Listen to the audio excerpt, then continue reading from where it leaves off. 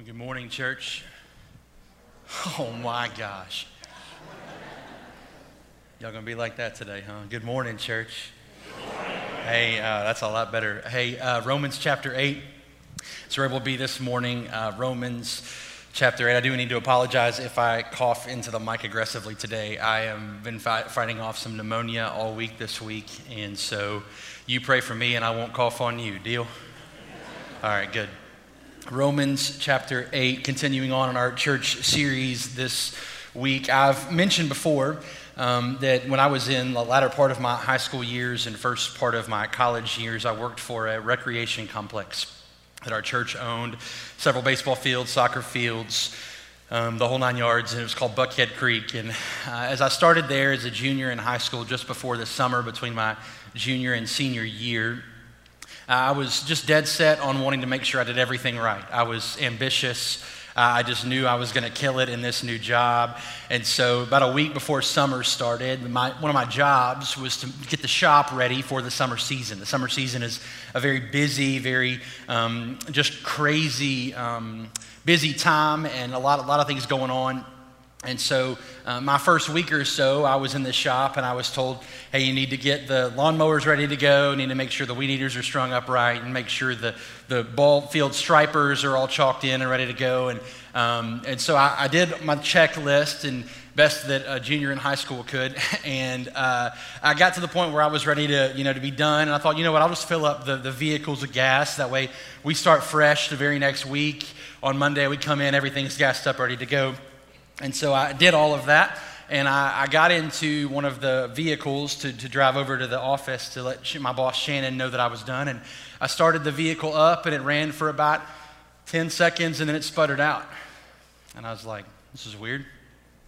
And so I started it up again. I pulled the choke a little bit and got it running again, and then it sputtered out. And here I am as a junior in high school just trying not to break anything. And I don't want to call my boss on my first week on the job and have to have him come help me. And so I started again. It still doesn't run very smoothly, and then it putters out. And so I eventually called Shannon and said, hey, I can't get the mule started. And so he drove down there, and I had to walk him step by step through what I had done and everything that I had done to make sure the tires were good, all that stuff. And I said, then I put the gas from over there in there. And he said, you put which gas? It's like the gas that's in the gas cans right there. And he was like, grab that gas can. He said, flip it over. And I was like, it's empty, I'll flip it over. You see that letter D on the bottom of the can? D stands for diesel, Graham. He said, that vehicle doesn't run on diesel. So he walked over to the shelf and grabbed what looked like a small water hose and said, Graham, you ever tasted diesel before? And he asked me, he said, you started it up? And I said, yeah, and I didn't even think to check the fuel because it started up okay. And I'll never forget he said this. He said, yeah, it'll start up, but it won't run on that for long. When we think about the idea of church, it's important for us to consider what it is that is the fuel that runs our engine. What it is that keeps us moving. What it is that sustains us. What runs this place? And the best way to understand that is to remember what we talked about last week, which is that the church is really comprised of a bunch of individuals. The institution is really just a collection of individuals. And so it stands to reason the same answer, what does the church run on, is the same answer, what does the follower of Jesus run on? What's in the engine? What kind of fuel are we designed to run on? Romans chapter 8, a very familiar passage for some, one of my favorites. It's a deep passage in some spots, but one of my favorites, the Apostle Paul again goes right at the heart of this issue, speaks to this idea of what we are depending on for our strength. Romans chapter 8, verse 5 says this. He says, for those who live according to the flesh have their minds set on the things of the flesh. But those who live according to the Spirit have their minds set on the things of the Spirit. Let me stop you there. It sounds easy enough, right?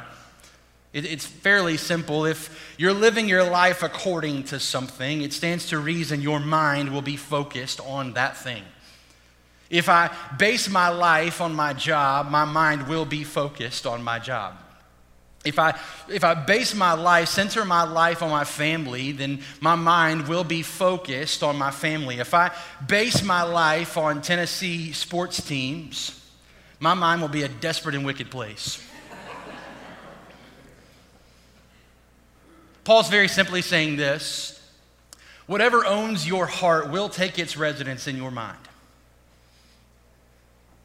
Whatever's on the throne of your heart will take its residence. It'll rent the rooms of your mind. Verse 6, here's where it gets a little bit tricky. He says, now the mindset of the flesh is death, but the mindset of the Spirit is life and peace. The mindset of the flesh is hostile to God because it does not submit to God's law. Indeed, it is unable to do so. In verse 8, very simply, those who are in the flesh cannot please God. Sometimes I wish Paul would be more direct. He leaves very little up for interpretation, right? I want you to consider for a moment, I know I make light of it, but I want you to consider the weight of these words. Simple as they are, the gravity that if this is true, what does that actually mean? The mindset of the flesh is death. The mindset of the flesh is hostile to God. The mindset of the flesh is unable to submit to God, and those who are in the flesh cannot please God. He goes on in verse number 9 and says, you, however, meaning the people of the church of Rome, you, however, are not in the flesh, but in the Spirit, if, and it's a big if, indeed the Spirit of God lives in you. If anyone does not have the Spirit of Christ, he does not belong to him. And now if Christ is in you, the body is dead because of sin, but the Spirit gives life because of righteousness. And then in verse 11 he says, and here's the central focus, if the Spirit of him who raised Jesus from the dead lives in you, the same Spirit, the same power lives in you, then he who raised Christ from the dead will also bring your mortal bodies to life through his Spirit who lives in you. So Paul draws a line in the sand here. He creates a very strong and potent distinction between this life of flesh and this life of spirit. And he says very simply, the flesh brings death. The Spirit gives life. The flesh leads to separation from God. The Spirit brings communion with God. The flesh produces hostility. The Spirit produces righteousness. And when we read it that simply, when we see it on paper, if you're anything like me, you ask the question, why in the world would anybody want to choose to live by the flesh? Right, like if all this stuff is true, if it brings death, it brings hostility, it brings separation, it doesn't please God, how in the world, when you see the choices on the shelf, how in the world would you go that way? Why would anyone choose to fill up on the flesh? To run their engines on that sort of a fuel source? And yet, it's this battle that we find ourselves in constantly. On paper, it makes a lot of sense, but when the rubber meets the road, when life happens, it's not so simple anymore. And there's this tension that rises up in us of knowing the difference and knowing what is right, but still choosing this way. The Apostle Paul knows this feeling. In the chapter before this one, in Romans chapter 7, Paul very famously says the words in verse 15, for I do not understand what I am doing. Anybody ever been there before? For I do not understand what I am doing, because I do not practice what I want to do, but I do what I hate. Verse 18, he says, for I know that nothing good lives in me, that is in my flesh. And here's the word. He says, for the desire to do what is good is with me, but there is no ability to do it. I do not do the good that I want to do, but I practice the evil that I do not want to do. It can sound like group therapy for Paul for a moment, right? This section of the letter to the Romans, this Romans 7, and then back it in with Romans 8 of this, I don't even know what I'm doing sometimes. I know what's right. I know what's godly. I know what's of the Spirit, and yet I can't control it. What does he say? He says, for the desire to do what is good is with me, but there is no ability to do it. It might sound as if Paul is just kind of airing out his own grievances here. That this is just, some sort of a therapy hour for him. But it's so much more than that. Because what Paul is doing in Romans 7 and then teeing it up for Romans 8 is really laying the groundwork for what is a beautiful and masterful argument. He continues on in verse 12 of Romans chapter 8, and he says this, so then, brothers and sisters, we are not obligated to the flesh, to live according to the flesh. But if you live according to the flesh, you're going to die. But if by the Spirit you put to death the deeds of the body, you will live. I love the language that Paul uses. It says, brothers, sisters, we are not obligated to the flesh. Not obligated to it. You owe it nothing. After I worked at the ball fields for a while, I switched over and began to intern in student ministry, which is what got me into this mess. And so I interned in student ministry for a number of years in my home church. And our church back in Memphis, so those of you here last week heard me share the stories of the sweet saints. I've got one that wasn't a sweet saint I want to tell you about today. I'm just kidding. Her name was Miss Paula. And Miss Paula was the kind of woman that, maybe you've been around these people before, that were just deeply concerned that you needed to know everything they thought about everything. Right, their opinion on every matter, their input on every situation, whether it directly impacted them or not. We don't have any Miss Paulas at Clearview. Y'all okay? We don't have any Miss Paulas at Clearview. That's why I'm having to tell you about Miss Paula back in Memphis. And sometimes Miss Paula would offer an insight or an opinion that was helpful. There was a good point or maybe something we weren't seeing or whatever. But there were other times where Miss Paula would offer a piece of her mind that definitively crossed the line. And there's a moment I remember when I was an intern where a student approached me on a Wednesday night and said, hey, do you know Miss Paula? And I said, is there a mustache in Mexico? I said, I know Miss Paula.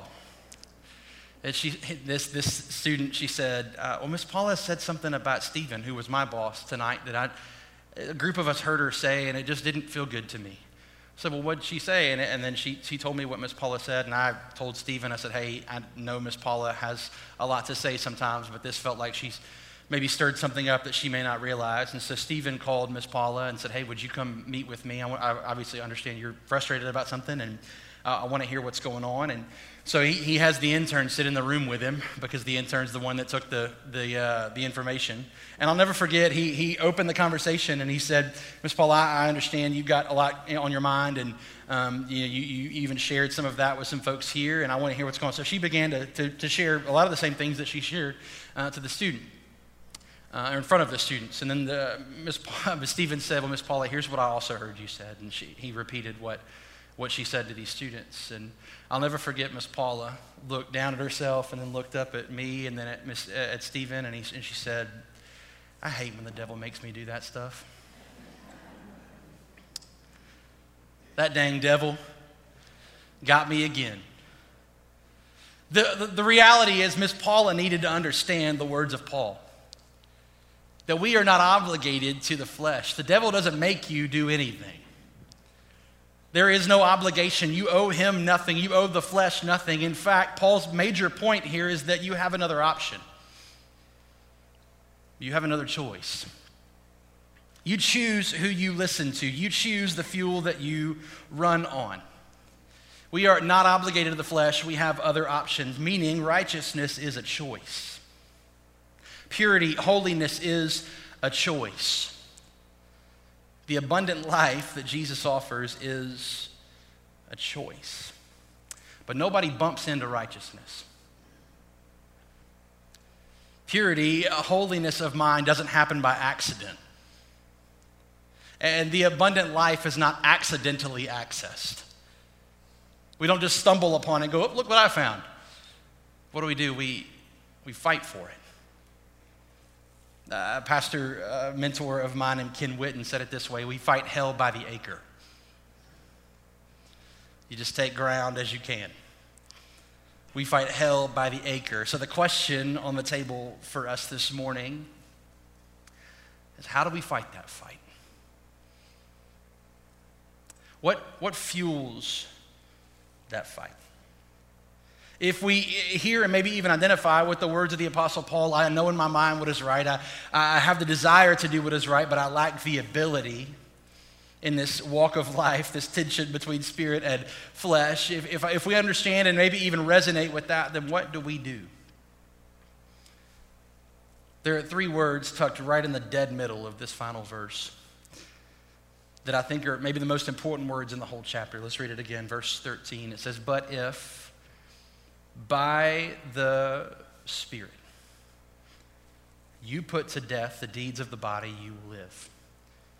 To reword it, Paul would say, you'll put to death the deeds of the body and you will find life only by the Spirit.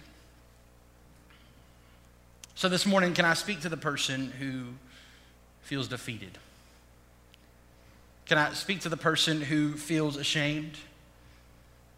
Maybe no one within earshot of me would actually publicly say it. But you've been in this fight, this battle. Maybe it's some sort of struggle in your personal walk with the Lord. Maybe it's a struggle with sin. Maybe there's some sort of a spirit of addiction in you. Maybe there's some sort of a fight that you just can't seem to shake. Maybe for you, you're the person who is exhausted by the battle. You're weary. Feel like you're running on fumes. And maybe even if you're totally honest, you feel as though it's not worth it. You're this close to just doing away with it, giving up. Can I speak to you based on our text this morning? Maybe the reason that you feel like you're losing the fight is because you're fighting on your own. Maybe the reason that you feel like you're exhausted all your resources and maybe you feel like you're running on fumes, maybe the reason the engine is sputtering is because you've got the wrong gas in it. And sure, it'll start up. It'll run for a minute and you'll feel good and feel like, oh man, it's humming along, we're good, and then it sputters out. That's what do? You just start it up again, you hit the ignition again, it starts up again and runs for a little while and then it sputters out again. And eventually that fuel begins to work its way through the engine to the point that it eventually does some real damage. You're talking about replacements, talking about expensive costs, all because the wrong gas is in the tank. Maybe the secret to victory is choosing to lose the right battle.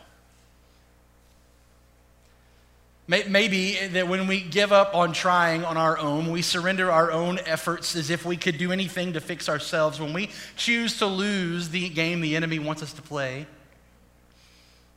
that's how we win. In all honesty, the enemy would love for you to keep trying. He would.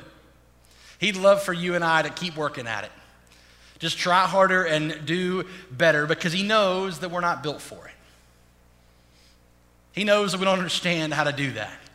He knows that in and of yourself, myself, we are not strong enough to win on our own, but he'd love for you to keep trying. Because he knows what he's banking on is that eventually you and I will become so worn out with this thing that we'll give it up. Yeah, we tried and we've tried and we've tried.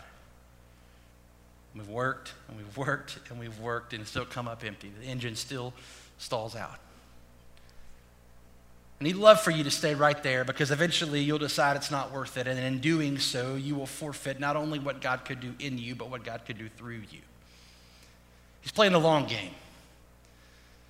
He's okay with you trying harder and doing better. If you hear nothing else this morning, friends, the central point of our text this morning is that the Spirit of the living God offers you a way out. Offers you a different source, a different fuel. But that only happens if you're willing to siphon out the other stuff. You got to drain the tank of what's in it now in order to be filled up. What's in you's got to go. And you can be filled up with the very thing that you were intended to run on. That vehicle in the shop at Buckhead Creek was never intended to run on diesel, and I found out the hard way.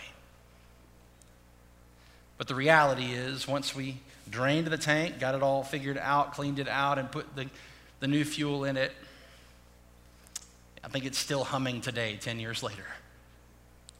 Because we got the right source in it. The whole point of the gospel, friends, is we couldn't fix it on our own, and yet so many of us, post our interaction and encounter with Jesus, still think it's up to us. That somehow the game shifted. We admitted at a moment of salvation, a moment of surrender, that we couldn't do it on our own, and we've been trying ever since. And Paul is saying, hey, this thing you're doing of this battle, it's only one way. And that's only one, not through trying harder and doing better, but by claiming the victory that Jesus has already won. And so I understand the tension in the room. All of that's pretty ethereal. It's all theological, theoretical. It's hard to put, as my grandmother would say, shoe leather on it. And so what does that mean? What does that look like? In John chapter 21, you don't have to turn there, but in John 21, there's a moment that Jesus has that I've read before in a different message a while back that used, it just was super impactful for me. And I've never preached a text or preached on that text entirely, but it just comes up often in this conversation. John chapter 21, Jesus has this moment with the disciples after his resurrection. And it says this in verse 2. It says, Simon Peter, Thomas, Nathanael, Zebedee's sons, and 2 others of the disciples were together. And as predictable, Simon Peter says, I'm going fishing. And Tommy Campsey said, amen. And they said, we're coming with you. And they went out, got into the boat, but that night they caught nothing. And when daybreak came, Jesus stood on the shore, but the disciples did not know it was him. And he said, friends, you don't have any fish, do you? No, they answered. Cast the net on the right side of the boat, he told them, and you'll find some. And so they did, and they were unable to haul it in because of the large number of fish. The disciple, the one Jesus loved, you have to understand this was written by John, he's talking about himself. The one Jesus loved said to Peter, it is the Lord. Since they were not far from land, about 100 yards away, the other disciples came in the boat, dragging the net full of fish. And when they got out on land, they saw a charcoal fire there with fish, don't miss it, already lying on it. Jesus has prepared a fire. He's already put dinner on the stove, food on the stove in preparation for their arrival. Then he says these words in verse 12. Very beautifully, very simply, he says, come and have breakfast with me.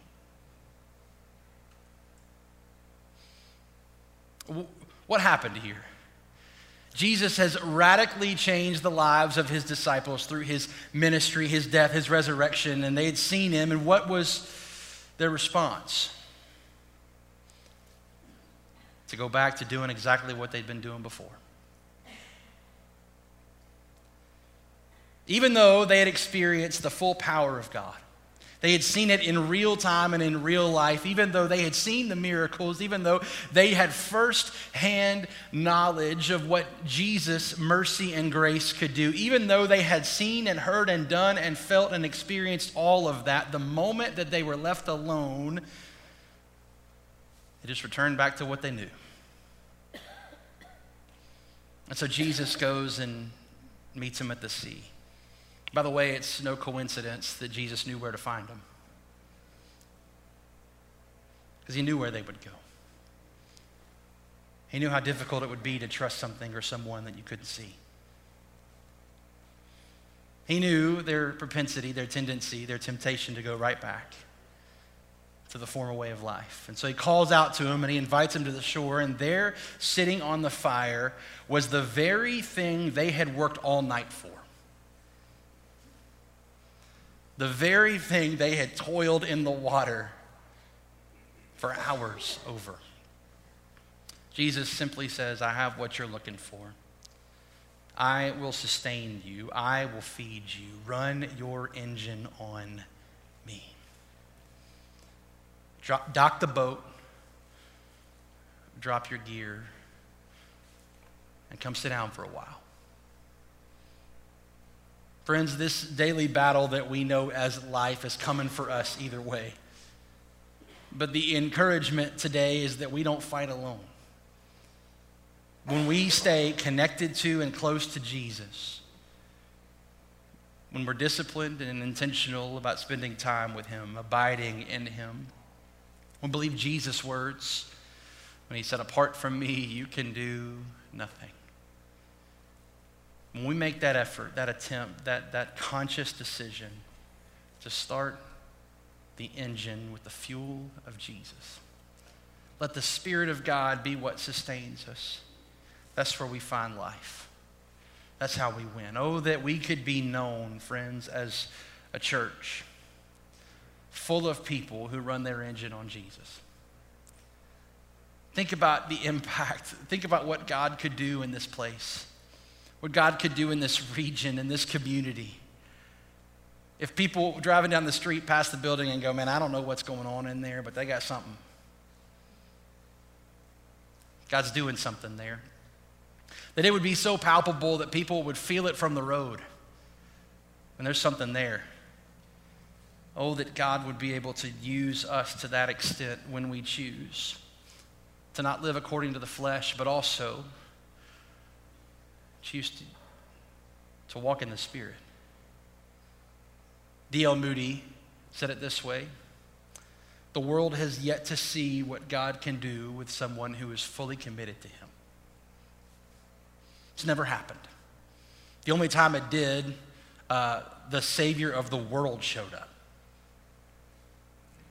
The world is yet to see what's possible, what God can do with someone who is fully committed to him. Oh, friends, that it would be true. That you and I, as the individuals that make up the church, the collection together, would say, you know what, not my power, but your power. Not my fight, but your fight. Not my victory, but your victory. There's a whole lot of rest there for you, friends. There's a whole lot of rest. And maybe, just maybe, winning the battle is found in losing.